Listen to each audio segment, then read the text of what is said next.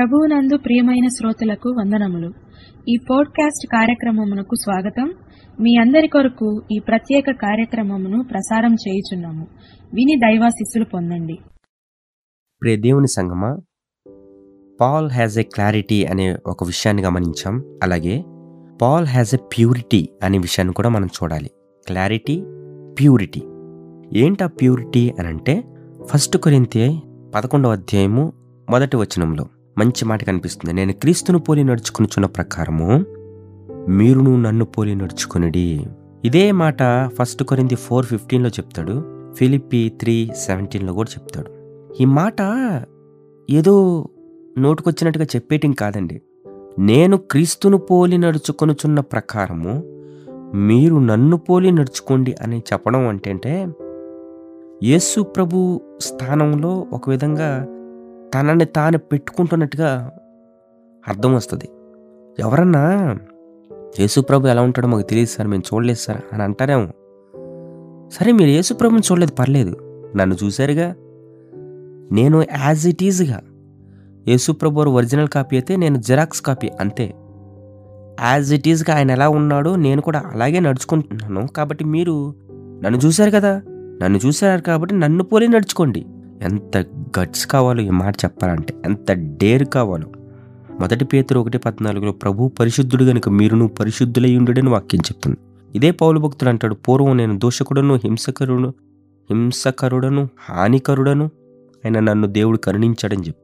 నిజమే, దోషకుడైనటువంటి తనని, హింసకరుడైనటువంటి తనని హానికరుడండి పౌలు ఎంత హానికరుడో మనకి బైబిల్లో చెప్పకనే చెప్పారు దేవుని సంఘాలు. పౌలు ఎంత హింసకరుడో హానికరుడో బైబిల్ గ్రంథం చెప్పకనే చెప్పాడు. దేవుని సంఘాలను కూల్చేయడానికి అధికార పత్రాలు చేత పట్టుకుని దమస్కు మార్గంలో పయనిస్తూ ఉన్నటువంటి పౌలును అక్కడ కలిగినటువంటి ఆ ఎన్కౌంటర్ విత్ గాడ్, దేవునితో ఎన్కౌంటర్ జరిగినప్పుడు తన జీవితం ట్రమెండస్ చేంజెస్లోకి రావటం అనేది మనం చూసాం. పౌలు అటువంటి జీవితం కలిగినటువంటి పౌలును దేవుడు రక్షించి విమోచించి ఒక అత్యద్భుతమైనటువంటి అంధకారంలోంచి దేవుని అధికారంలోనికి రాజ్యవారసునిగా ఆయన చేశాడు. ఆయన రక్తం ద్వారా విమోచన, క్షమాపణ కలుగజేసినటువంటి ఒక మంచి అంటే ఒక విధంగా చెప్పాలంటే దేవుని రక్తము ద్వారా, యేసు ప్రభు వారి రక్తం ద్వారా క్షమాపణ పొందుకొని, విమోచన పొందుకొని, అంధకారపు స్థితిలో ఉన్నటువంటి తాను దేవుని అధికారంలోనికి రాజ్యవారసునిగా రావడానికి ప్రభు కృప చూపించాడనేది మనం గుర్తుపెట్టుకోవాలి. దావీదు కీర్తనలు 51:10 అంటాడు, శుద్ధ హృదయం కలుగు చేయండి ప్రభు అని. శుద్ధ హృదయం కలుగు చేయండి అని మనం ప్రభుని అడగలేము. మనం ఎప్పుడైతే శుద్ధ హృదయం కలిగి ఉంటామో దేవుని చిత్తాన్ని నెరవేర్చే వ్యక్తులుగా ఉండడానికి అవకాశం ఉంటుంది. మా బైబిల్ కాలేజీలో ఎప్పుడు చెప్పేవాళ్ళండి, మన జీవితం సముద్రం మీద వెళుతున్నటువంటి నావ లాంటిది. ఆ ఓడ సముద్రం మీదే ఉండాలి. చిన్న రంధ్రం పడిన ఓడలోకి నీళ్ళెళ్ళినా, నీళ్ళల్లోకి ఓడ వెళ్ళినా ఓడ నష్టపోతుంది.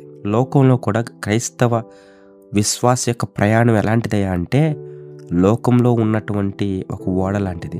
నువ్వు లోకంలోనే ఉన్నావు, సముద్రం మీదే ఉన్నావు, కానీ లోకం నీలో ఉండకుండా చూసుకోవాలి. లోకం నీలోకి రాకుండా చూసుకోవాలి. నువ్వు లోకంలోకి వెళ్లకుండా చూసుకోవాలి. లోక సంబంధమైన పాపాల్లో పడిపోకుండా మనల్ని మనము కాపాడుకోవాలి అనే విషయాన్ని మనం ఖచ్చితంగా గుర్తుపెట్టుకోవాలండి. అందుకే మనకి యాక్ట్స్లో 23:1 మంచి మనస్సాక్షి కలిగిన వారే అనే మాట కనిపిస్తుంది. అర్థమైందా?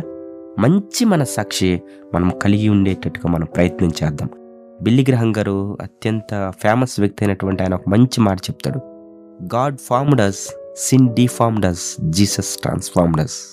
దేవుడు మనల్ని చేశాడు, పాపం మనల్ని పాడు చేసింది, యేసయ్య మనల్ని బాగు చేశాడు.